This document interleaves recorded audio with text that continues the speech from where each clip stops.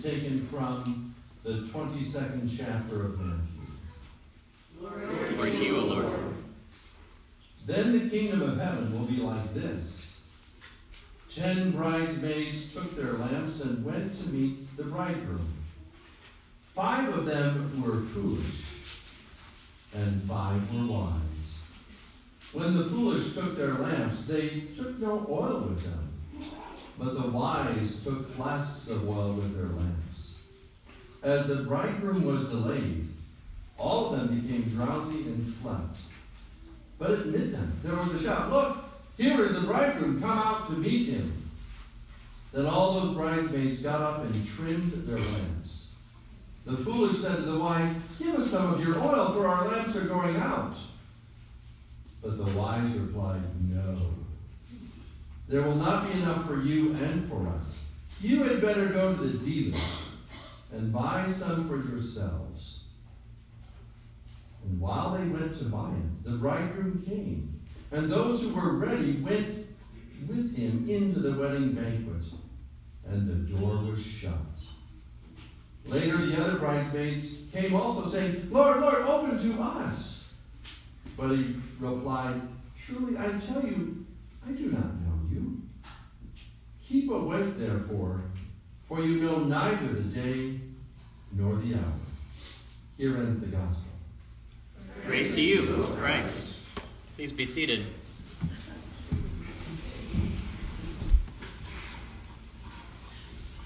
What kind of questions do you have when you hear that text?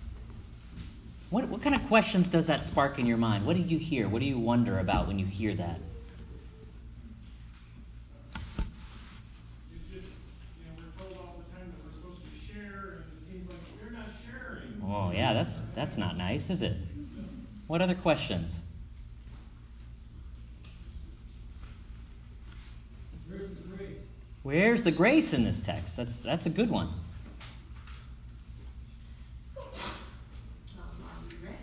Are we ready? Are we ready? Ready for what?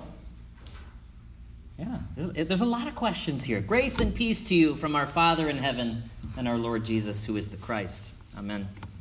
We're going to get to some of those questions. My sister Erin, my dear sister Erin, some of you have met her. She loves hiking, and this is a new thing for her. About 2 years ago, after never having hiked in her life, she decided she would go hike the Pacific Crest Trail.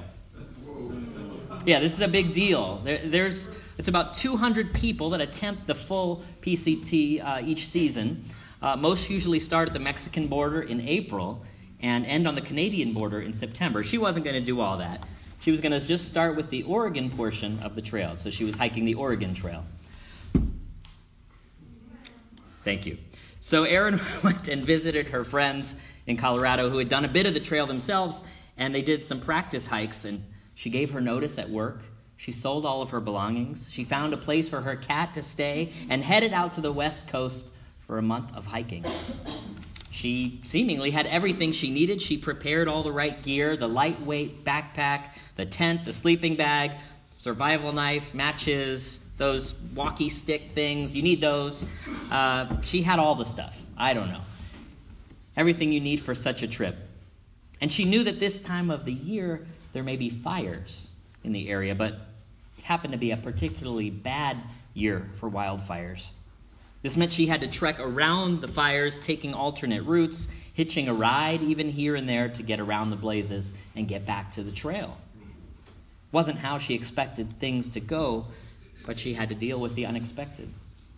And it was a life-changing experience for her. I know she's already planning a return trip, but the truth is she didn't have everything she needed.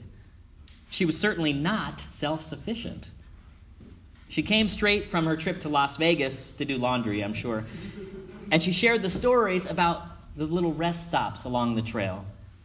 Those who go share stories about trail magic. And they say the trail provides. And she told us about all the trail angels who show up along the way with supplies, snacks, and beers for worn-out hikers.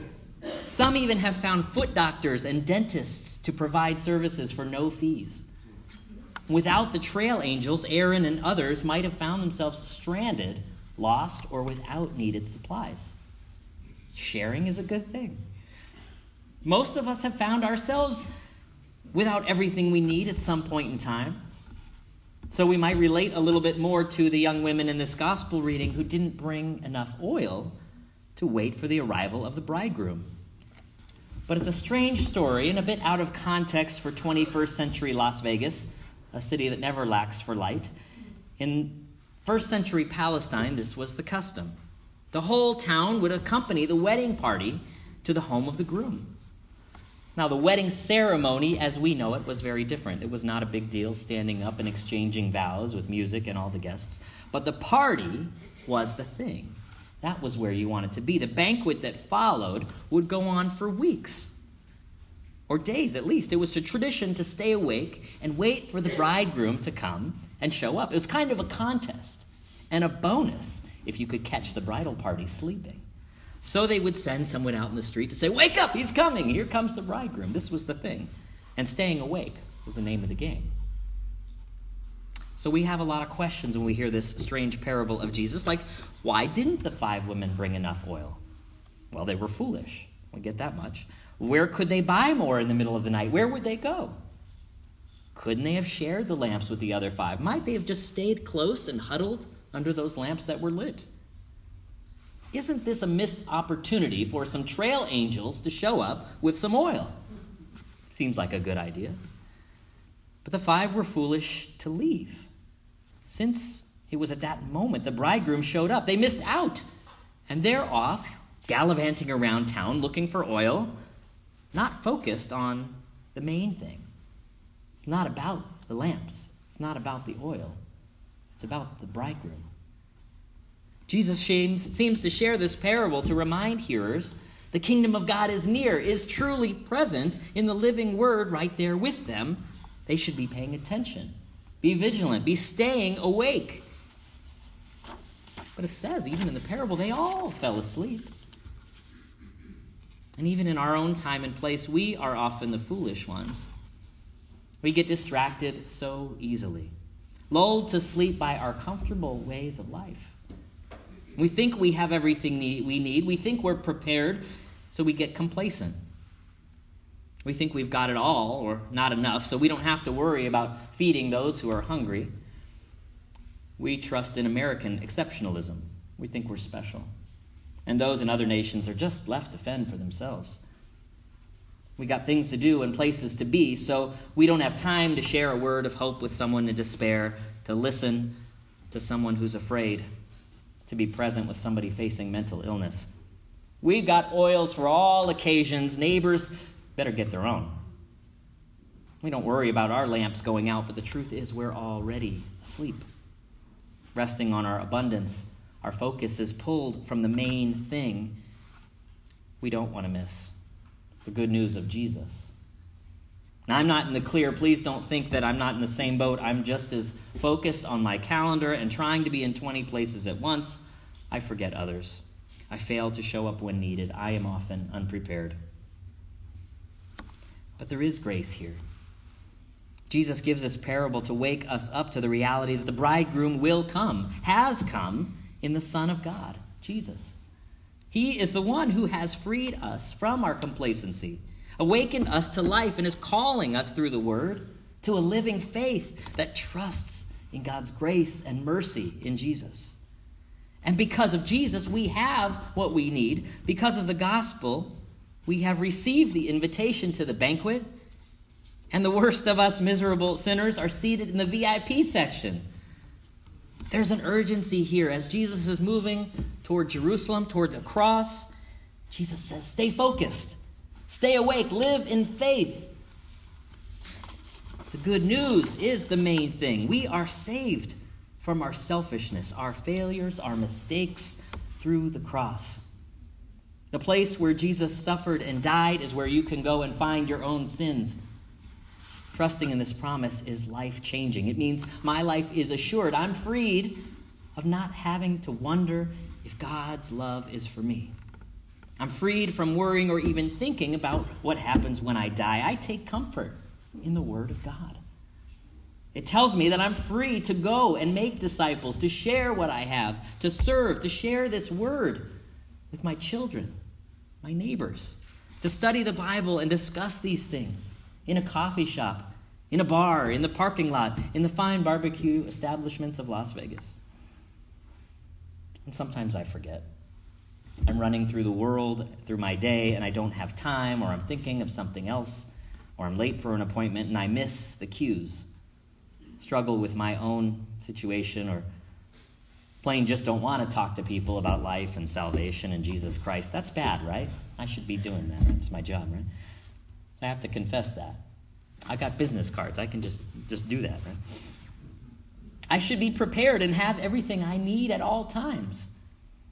So I got to take that to God and trust that I'm where I need to be and doing what I need to do. Today we get a chance to welcome our neighbors here for a meal. And my prayer is that we will all stay awake and take advantage of the opportunity to meet some folks who maybe heard about this place. Maybe they've been here for a meeting. Maybe they've walked or driven by this building for years, even decades. And I pray that you'll get a chance to talk to someone today and get to know them just a little bit. And if they ask why we're doing this, why are you all standing out here? You get to tell them that we love this community. You could tell them that we just wanted to have a party. You can tell them that Jesus calls us to feed hungry people, and that's the reason we're doing this. You don't have to tell them anything. Your presence tells them that there's a reason we're here. But today's not about the food. It's not about the music. It's not about the bounce house, just like it's not about the oil in the lamp. It's not about the meat, which will be wonderful. It's not about what we do, but it's about the main thing. It's about the gospel. And each one of us, everyone who shows up here today, and each one that doesn't, is known and loved by a creator who came into time and history to take on the pain and suffering of the world and bring about new creation. Jesus came, died, and rose again to new life for you. This is the main thing, and it is life-changing. Amen.